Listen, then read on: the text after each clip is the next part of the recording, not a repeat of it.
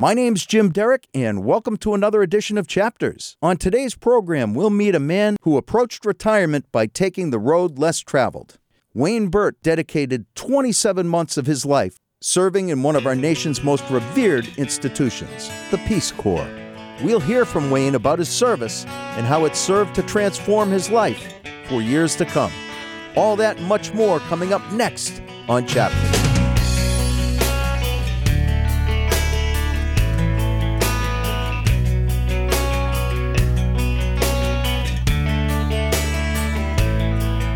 Welcome, everybody, to another edition of Chapters. Today, we're going to have a conversation about the Peace Corps. Very, very few people, I'm guessing, in our audience know anybody that has volunteered for the Peace Corps, and there's a reason for that. We're going to talk a lot more about that as we have a conversation with our guest, Wayne Burt. Wayne Burt, welcome. Thank you. Wayne served in the Peace Corps for 27 months, and we're going to talk to Wayne about his story. Importantly, I'd like people to know something about the Peace Corps. Peace Corps was signed in by JFK back on September 22nd of 1961. It was founded by Sergeant Shriver, who was Eunice Shriver's husband. Eunice was JFK's sister. And at that time, it was thought of as kind of a crazy thing to do. It was certainly uncharted waters, and Sergeant Shriver could have done anything with his life, but he chose to found the Peace Corps.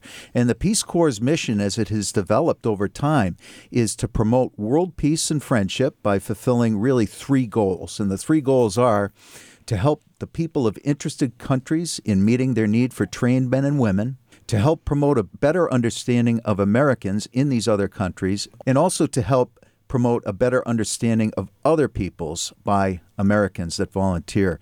And there is so much more to the Peace Corps, and that's why we have our guest Wayne Burt in studio today. Wayne spent 27 months as a volunteer with the Peace Corps, and his story is fascinating. Wayne, I just can't tell you how much I appreciate having you here today. Well, it's going to be an interesting story, I think. It sure is. It sure is.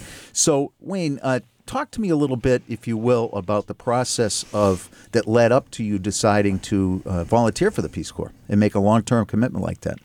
I think it started when I decided to retire early. I was going to retire at 55. I looked into some information about Peace Corps after some interest with my daughter with the AmeriCorps. AmeriCorps is very similar to that. Looked into that information and saw that it could be interesting. Went to the process of applying for the Peace Corps. It took about a year and a half or so, if I recall, to get accepted and to find out where I was going and to do all the types of things that they had to do. They had to go do medical. They had to obviously do a background check on you. Right. And you were sharing with me before the show, I had assumed that just volunteering was enough, but a small percentage of people that volunteer actually get accepted. Yeah, if I recall, when I was putting in, it was like 10 to 15% of the people 10 to 15%. only will get accepted. Okay. Yeah. Now, what the ratio is today, I don't know, but I wouldn't be surprised if it's not the same. Wow. Right, and so you do all of that medical and physical and all the other requirements, and you said it was about a year that it took you to be a year and a half. Yep. Yeah. So, do you have an idea of why you were accepted over other people? I kind of asked that question when I went to the recruiter. There was a recruiter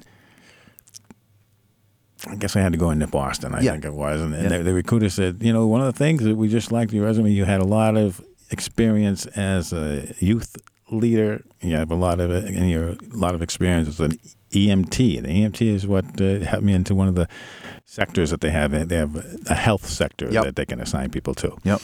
And he said, that's what intrigued me when I got your resume. Yeah.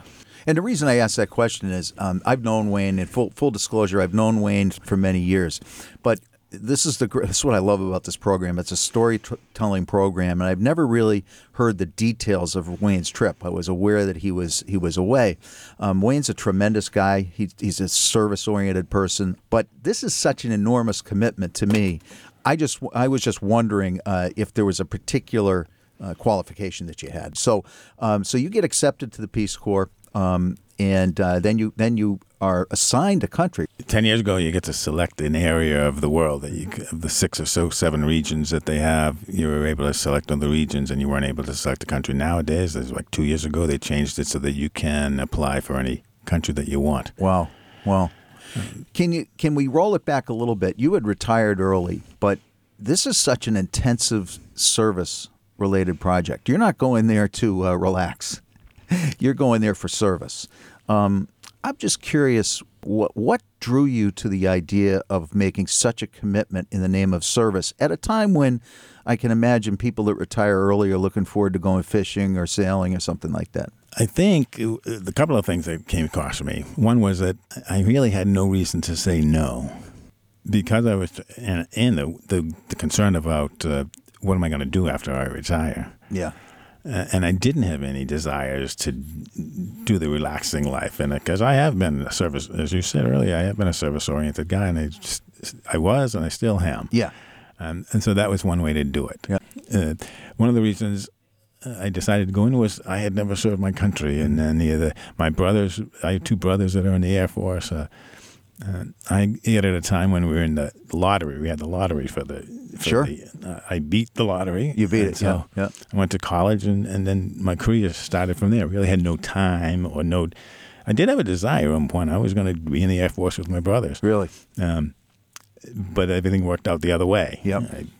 I beat the lottery, for instance, at the time. I went to Northeastern, went through the criminal justice program there. Spent a 33-year career in corrections. And so this was my time to serve my country. To serve. When Wayne walked into the studio, we were talking before the show, and he said, "Gee, I'm not sure how much of my story is interesting." And this is what I love about this.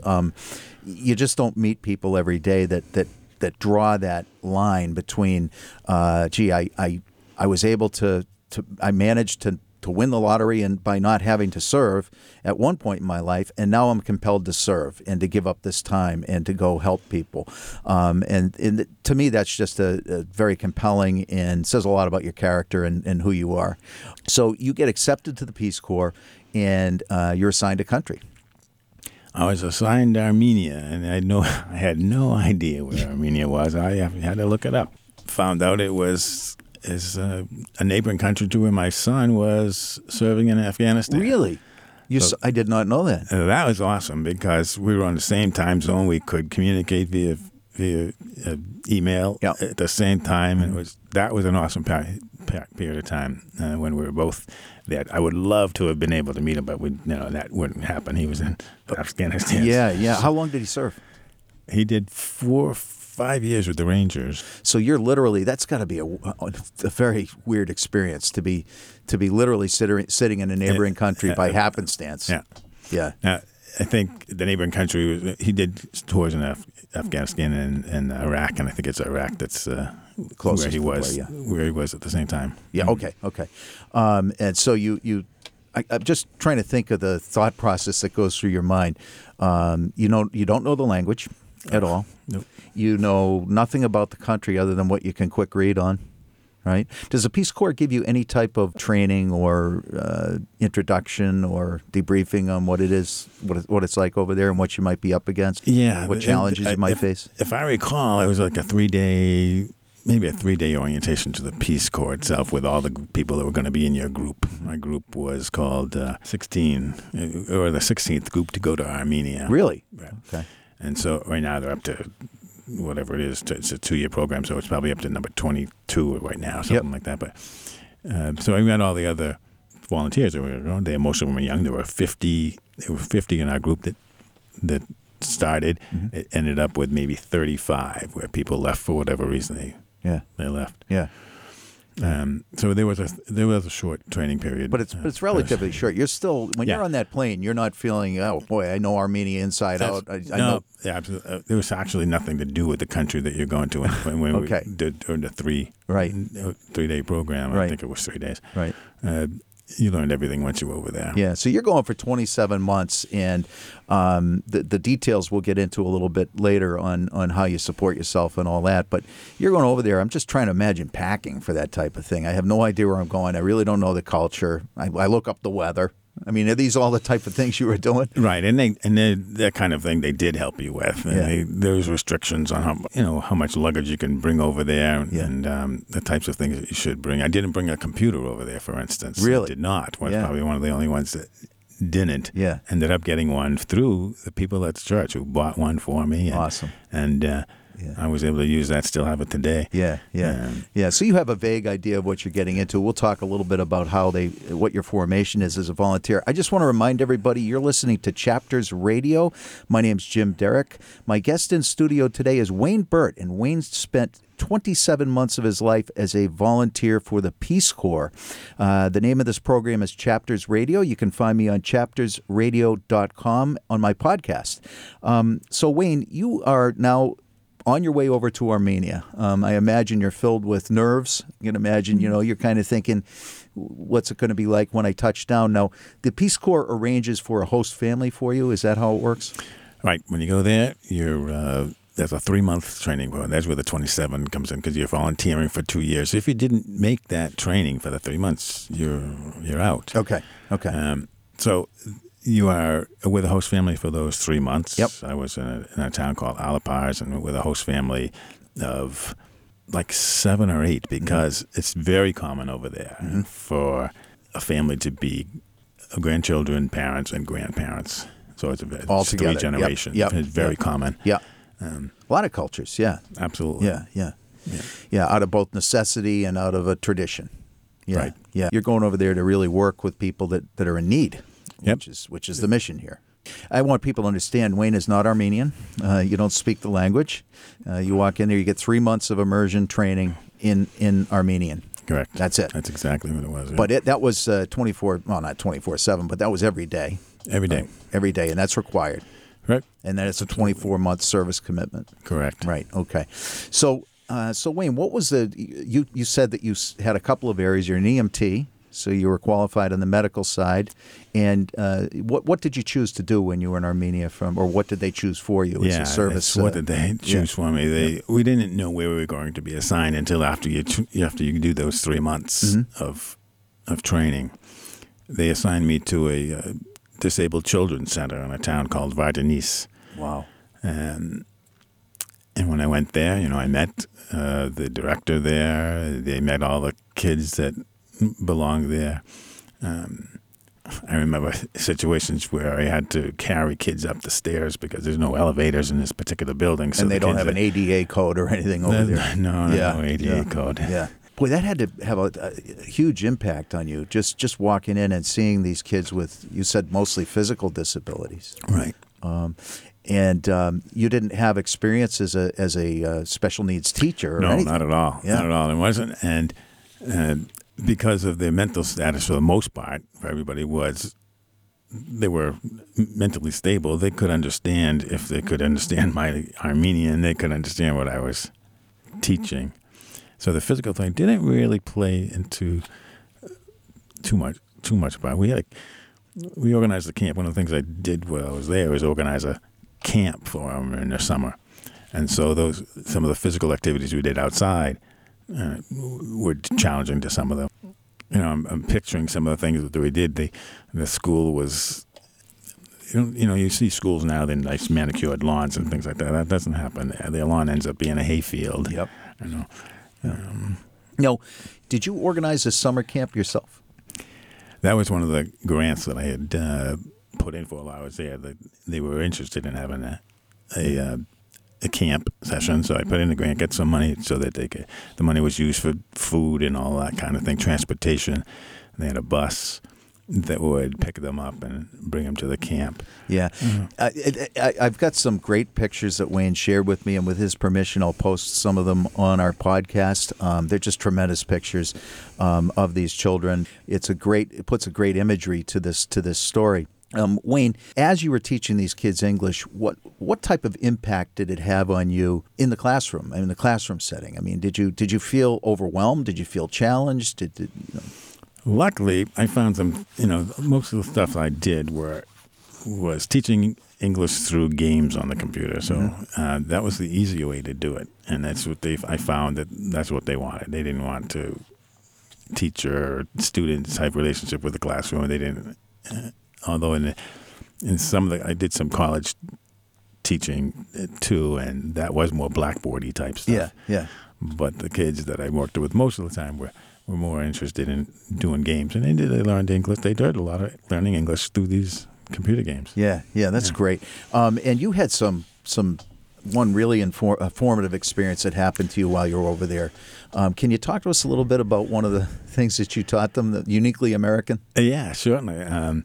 One of the things that I wanted to teach was the game of baseball. Now, it was going to be hard to teach that without baseball bats and all that kind of thing. So I asked people at home to send me some wiffle balls and wiffle ball bats. That was going to be the easier way to do it than to actually other types of things. They wouldn't need gloves and all that kind of thing.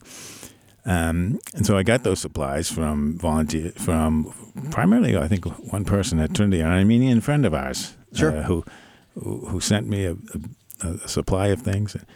And that was in the wintertime, and I got that supply, I believe.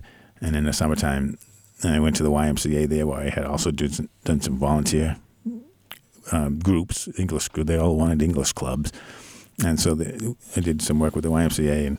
And one of the things we did is teach them baseball or wiffle ball. Yeah, we had to put out paper for the plates, for each of the bases, and we spent 2 or 3 days going through that. And then on my off day, I happened to go by the YMCA and looked in the field and saw them playing. Yeah, and there it goes. Yeah. So and that's tremendously emotional to you. Well, because of all that was, I'm not sure if that was my last year there, or it might have been my last year that I finally just let I get the stuff and I got the courage to be able to try to explain a game that they have no clue what it was all about. So the image in your mind is that here are these kids that you love. They were a good group of kids. Yeah, you love them, and you have hopes and dreams of maybe leaving something behind that can change them. And here they are doing exactly what you had just shown them for a very short period of time, relatively speaking. They had no idea what baseball was. No.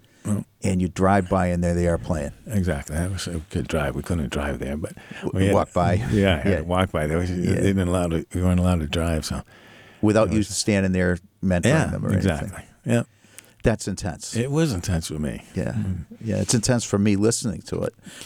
Tell me about some other experiences that you had over there around the kids. Any particular kids stick out to you with your host family? With my first host family, the one that I was there over 3 months for, that Sona was a young girl who knew English a little bit and got to know a lot more. She's actually today she's excellent at English, but she was a little bit trepid with trying to speak with me in English. Yep. And I was glad of that because I needed to speak Armenian, so with it. But she ended up being my kind of little favorite in that family. Yeah. Just other conversation. She would. They made sure I got to school on time and all that. And she was pretty much the one that was by my side a lot. So I grew to kind of love her a bit. You got close to these people. Oh, for sure. Yeah. And so just some of the nuts and bolts of the Peace Corps. You're over there for 24 months. You don't receive a salary. 27 months. You don't receive a salary. There's no salary. There is a stipend for. In fact, I call it, as I was telling you earlier, they call it volunteer, but I ended up paying taxes at the end of the year. I got a W-2 because we get a housing allowance. There was a stipend. When you end the service there, I think there was $2,000 or something. I forget how much. Safe to say you're not over there for the money. No, absolutely not over there for the money. And there's nothing that you can do. You're taking money out of your retirement to do this, and they've only taken 10 to 15% of all applicants. And I think Wayne was being humble earlier in terms of what his qualifications were, knowing Wayne and his commitment to service. And so you get over there. Here you are teaching English to disabled children. You're with a host family. I know you were communicating back here with us often. We would give updates, I think, usually pretty much reliably every other week in church there would be a blurb on what Wayne Burt was up to. Wow. So yeah, it's pretty powerful sitting across from you here now, thinking back to that. And it was 10 years ago, and I can still remember it like it was yesterday. There was a whole community praying for Wayne on this side, and I can remember thinking, as a parishioner at the time, and of course that was 10 years ago, and I'm about 10 years younger than Wayne, I can remember wondering in my mind what it would take for me to make a commitment like that. I find myself having no problem volunteering for short-term things. I'll go rake a lawn or something like that, maybe do some house cleaning for somebody. Maybe on a crazy day I'll be on a board of directors. But to join the Peace Corps and go over to another country that's basically assigned to you really blows my mind. Is very, very humbling. I just have to tell you that. Well, it was a humbling experience. Our group, like I said, started with like 50. Of those 50, I think there were 10 of us or so that were over 55. Yeah. Or over 50, rather. That's the group they call it. And one married couple, and the married couple was, I think, maybe in the 40s or so. So I can understand a married couple going over there, and they're both together, and they can, they decided that they don't have any obligations here. In fact, this particular couple went on to serve 2 more years in another country. So I think they were a Peace Corps hopping. I mean, they were saving a heck of a lot of money by just living off. There you go. It's a great retirement plan. It really is. And so the 50, I would say the people who were, so the other 55s, myself included, had no attachments that they had to be concerned about. So that's a big factor. That is. Not having any responsibility that couldn't be delayed for a couple of years. As far as the church is concerned, I was pretty active in there and had a big role in the finances as treasurer and all that kind of thing. Very. I mean, Wayne was the first face, I think, one of the first faces I saw at Trinity when my son was baptized there 29 years ago. And so I know how much you do and have done with the church. And I know how important the community here is locally to you. You're a lion in the Rentham Lions Club.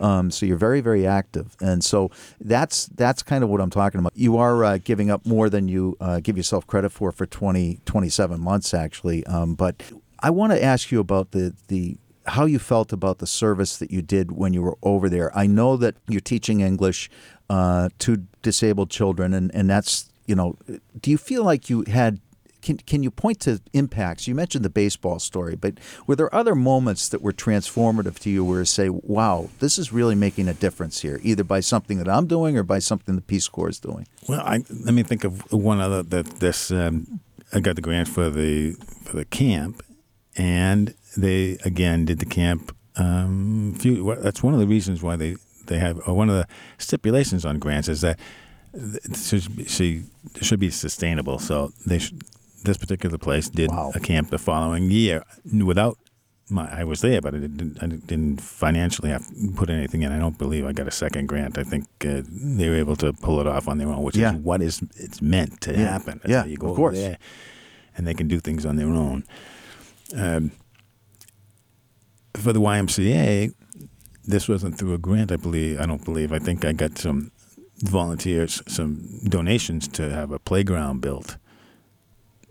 And so we did, we had probably 3 or 4 different types of playground equipment, again, in a field that was all grassy. They don't have, I don't think I ever saw a lawnmower there. And so we put 3 or 4 pieces of equipment. Now, I don't know what that looks like today. I went back, like I said earlier, 2 years ago to go back and visit all my friends. And I don't think I ever went back to the Y to see if that playground is still in existence. Mm-hmm. They've had volunteers assigned to Vartanese, that town that I was in. Mm-hmm. Since then, 2 or 3 have been there, and I've followed them and followed what they've been doing. Mm. I don't know if I was as much. It might be the sad part of the story. I'm not so sure how much of an impact we are. I won't say I don't. Even the stories I hear from other Peace Corps volunteers, and I was there. Mm-hmm. Well, we do what we're supposed to do. But The impacts are really the friends that you make. That's the key thing. I met a doctor, a friend, because I was in this. No, she's teaching health. I ended up getting really friendly with a doctor who a couple of times treated me. Really? I fell down a flight of stairs once. I smashed my face all up, and then in time he helped me. He treated me with I cut my finger really bad on one of their what they call a marshutney. It's a bus or small van that really takes people around, and I was getting out or helping somebody else who had dropped their packages and helped them up and cut my finger really bad. And he treated me for that. So this friend, doctor friend, who also wanted to learn a little bit of English, well, he was pretty good. I was always over at his house. And so I think, that's the impact. If you go to the Peace Corps' mission, the core mission, I believe it's not to change the whole country, but it's really that one-on-one experience, right? Yeah. Where if you can talk to one person and they talk to 10 people about this wonderful experience they've had with this American who's taught them wiffle ball, this sport, this baseball, who's planted the seeds for this incredible summer camp that didn't exist before he came, who has had the nerve to put a playground in a spot that, after getting donations, in a spot that really you couldn't imagine a playground being before you got there. To me, those are big stamps because it's that old, one person's changed, 10 people change. It's the power of multiplication. Does that make sense? Yeah, I understand what you're saying for sure. Yeah. And you're right. It's those small things that do make an impact for those who are living there. Yeah. Yeah. Sometimes. Yeah. And we take so much for granted. I want to ask you about that. Did you come back with a sense that we take a lot for granted here, more so than when you left? Well, I live now. I'll tell you the truth. I live more like an Armenian now than I did before. I have very little possessions right now, and I'm happy with the fact that I have very little possessions. Wow. So I called your cell phone, and today, I believe it's your cell phone, and you said, I don't carry this on your message, so please leave a message, and I'll get back to you. Yeah. Is that an influence of the Armenian way?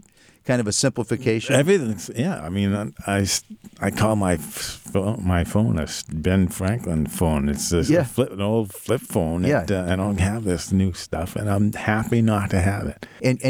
So it was transformative to you. Well, there's no question about it. Living a life completely. I mean, I wasn't a rich person. I'm not a rich person, but I'm certainly rich compared to what the people I was serving for a couple of years. And to live that level of life, and I lived in an apartment that had no hot water, for instance, no shower. So I had to either I brought it with me or I had it sent over a camp bag, a camp shower, shower, and that's meant to be a solar type of thing. Yeah. And a couple of times I had it outside, but it's so cold in Armenia at times that didn't work. So I boiled water, threw it into the thing, and made a shower out of that. So this less is more thought came back, but it's more than less is more. Is that you just said you're happy? Oh, yeah. I mean, I'm happy living a life much more similar to Armenians and Americans right now. Yeah. Well, it's to be able to know that, and they're happy people. They're very happy people over there. They don't, they're not upset or they're not wanting for things. Families, like I said, live 8 or 10 in a family is not unusual. A poor country, you would think there was to be homelessness. I never saw a homeless person sitting on a bench ever. Really? There. And it's a poor country. That blew my mind. Here we get homeless people all over the place. Yeah. And there they take care of their own, I would think is the right way to put it. Wow. What and as you just said, they're happy intrinsically as opposed to with outside possessions. The new car smell wears off pretty fast. I don't think as I get older. Yeah. So I mean, and I use that metaphorically, but so the mission of the Peace Corps to promote a better understanding of the Armenian people certainly happened for you, and there's more than enough evidence that it happened in the opposite way. Practically speaking, Wayne, if somebody was was to think about joining the Peace Corps, what type of advice would you give them? The biggest advice I would say is make sure you have no major commitments for the next 2 years or so. Yeah. Apply early. I think that the people who get denied, there have been people, as I follow them on Facebook, other people who are questioning the process. They try again and they get in. But being prepared, I don't know if you can prepare yourself for it. Maybe now more today you might be able to, because you can apply for the country that you might want to be in. Yeah, and if sure. you get that country, so you probably, there must be a reason why you pick a particular country. Right. I picked a region because I was interested in traveling afterwards. I only did a couple of vacations. I went to. Yep. I wanted to see the pyramids, and so I went to Egypt. And then I went to Turkey and visited there for a while, but I didn't do as much traveling as I thought I was going to do. Wasn't your traditional vacation, right? I mean, this was exploring and looking at other cultures. The typical age of somebody going to the Peace Corps, you mentioned you were on the high end by a long shot. It's mostly younger people. Yeah, it's mostly, I would think, kids getting out of college. Yep. Either not finding a job opportunity. Yeah. Or it might be that, they did have a sense of mission. They wanted to do things before they started their work career, which is it's a smart move to do something like that before you start your career, because once you start your career, it's very difficult to break down. Yeah. I want to remind everybody we are having a great conversation with Wayne Burt. This is Chapters Radio. My name's Jim Derick. You can find us at chaptersradio.com, where our podcast is hosted. Wayne is talking to us about his experience with the Peace Corps. I wanted to ask you, in terms of your relationships in Armenia that you left behind, and maybe those relationships weren't left behind, but the people you left behind, what was it like extracting yourself emotionally and reintegrating back here in the States, having had all of these experiences you had? Reintegrating was interesting. I don't recall scanners in. So I had a hard time. Believe it or not, I had a hard time shopping here. Really? You wouldn't go down a store in Armenia, the whole aisle being potato chips. It would not happen, but that happens here. And you can go down and see long rows of potato chips, long rows of soft drinks, cookies, or whatever the row is. A whole aisle, two aisles dedicated. Exactly. That didn't happen there. And so the abundance. Abundance of what we have here, for sure. Yeah. And most of the hanuts, they call them hanuts, the stores, were little small mom and pop shops. If you got to the capital city of Yerevan, then there would be more of a small scale stop and shop type, westernized shop. Market. Yeah. But still, even going in there. I couldn't find peanut butter, for instance. That's an unknown product for the most part over there, especially in the villages. And so coming back here to a thing like that, and not knowing how to not know the credit card, sliding credit card thing. It's got to be very disorienting. It is. It was disorienting for probably about 3 months, and they told you that that's going to happen. Really? When you come back, it's going to be a disorienting thing, and it definitely was. How hard was it for you to leave the kids behind? It was not as hard as I expected it might be, because they were older. They were on their own. They were out of the house, and so that was it. It was, and I knew we would be able to communicate through email and all that kind of thing. So it was. It wasn't as tough as it might have been had I had real younger kids. Yeah. Were there other things that were kind of disorienting about coming back? Just that sense that you've been separated. I wonder what's been going on here. You mentioned your daughter, for instance. She had purchased a new home and moved into a new home.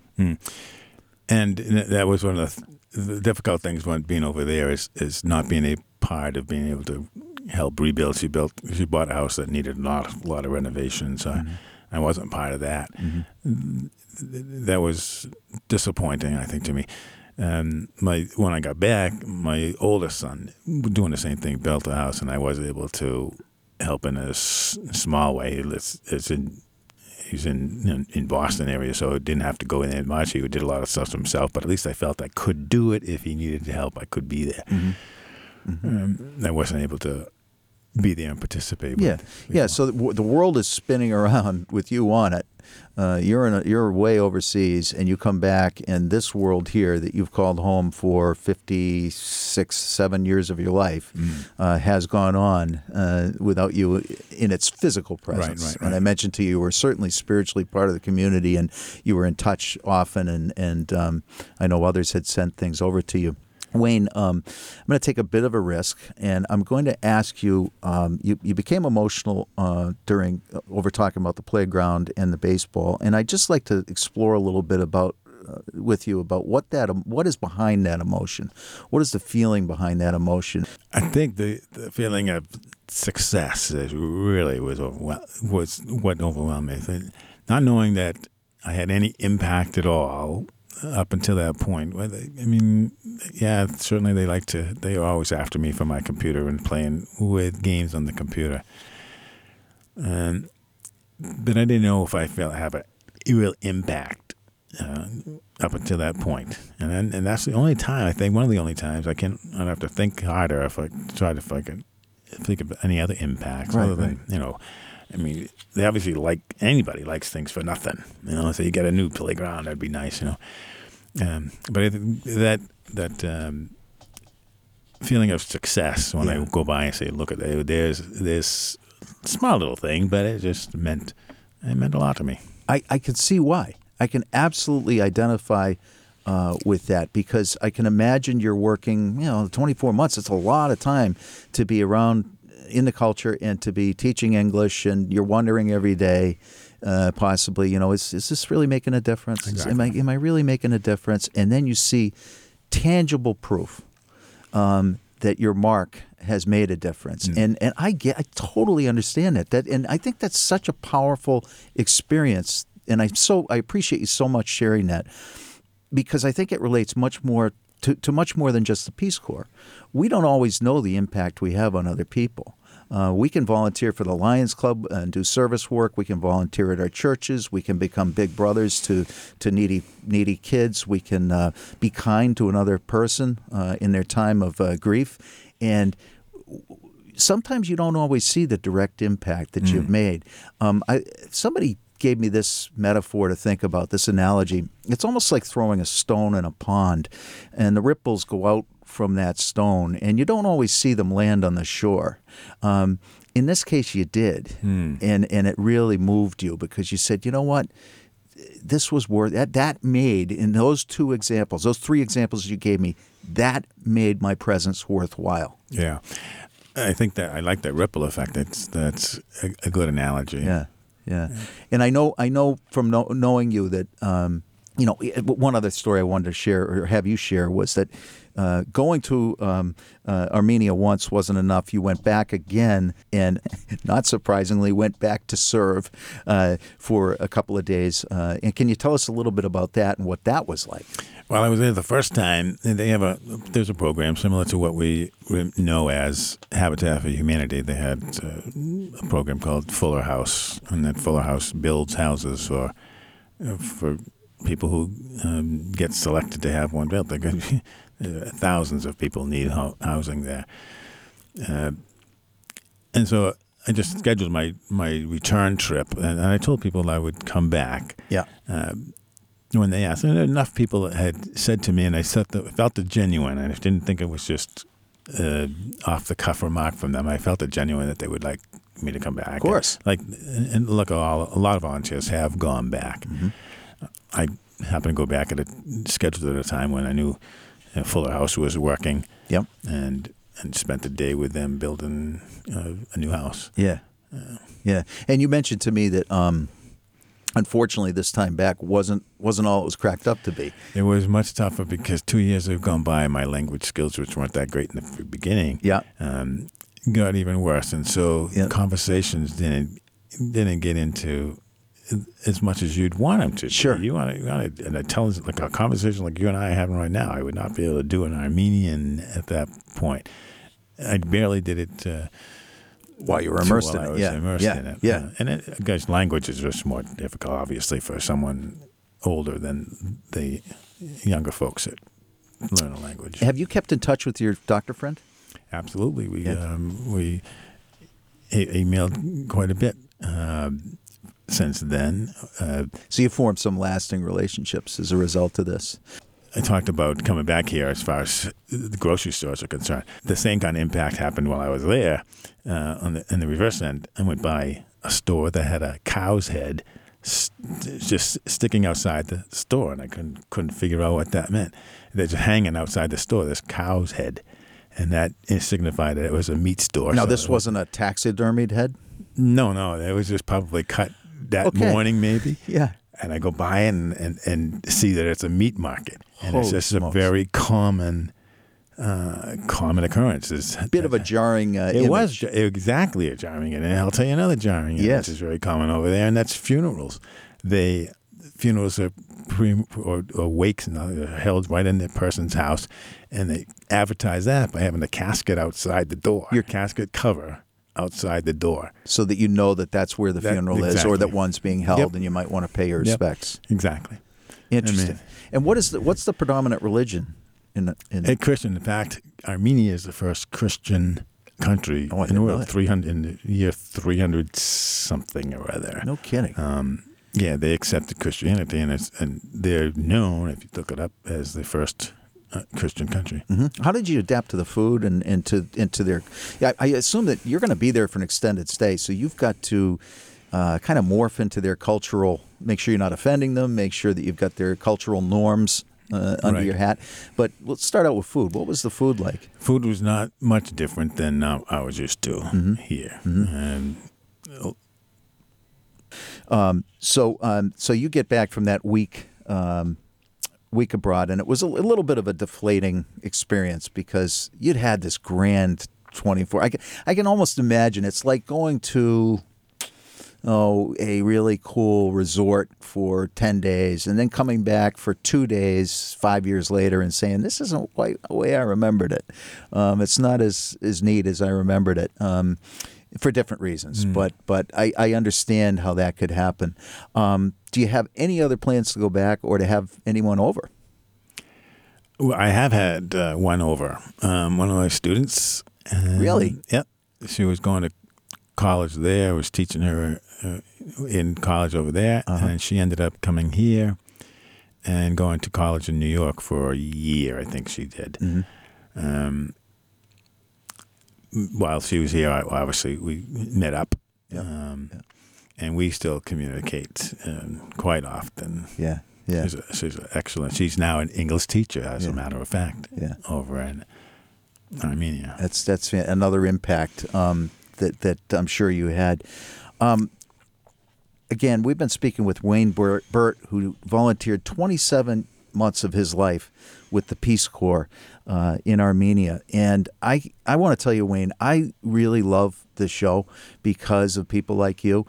The show was created basically because I felt that everybody had a story, and I was anxious to hear the stories. I've really enjoyed hearing this experience from you firsthand. I want to tell you that I'm humbled by the fact that you did this. I know that you're a service person. Proud to know you. I think that if more people, we were talking a little bit about this, the mission of the Peace Corps before the show, and to me, we're really governed by two emotions, and it's love and fear. And I think we have too much fear these days about people that don't look like us, people that don't talk like us. There's a lot of debate around immigration policy. The whole mission of the Peace Corps is to help neutralize that fear and help bring people together. And I can tell you, sitting across from Wayne, you can see the impact in his eyes. You can see you can hear the emotion in his voice. And as he said just earlier, which is an amazing statement, he lives an Armenian lifestyle as a result of this trip. So it made a huge impact on you. So I can't thank you enough for sharing this story with us. I appreciate you having me. It's been fun, and it's my job, actually. I'm supposed to be doing a lot more of this communication of the Peace Corps. And I've done a little bit, not as much as Good. they would like me to. Good. Well, folks, if you do want to volunteer for the Peace Corps, I can give you their web address is peacecorps.gov. You can find them on the net. I know Wayne's an ambassador for them. If you'd like to know more about the Peace Corps, Wayne is making himself available. He is an ambassador and particularly interested in speaking to people over 50, as that was his direct experience. You can look him up on Facebook. It is Wayne, and his last name is Burt. He's a resident of Rentham, Massachusetts. He will always make himself available. I guarantee you'll enjoy your conversation with him, and at the least, you'll come away with a real understanding of the impact the Peace Corps can have on the world, and in Wayne's case, the impact that the Peace Corps had on him. So, for Wayne Burt, my name is Jim Derick. I want to thank you very much for listening to Chapters.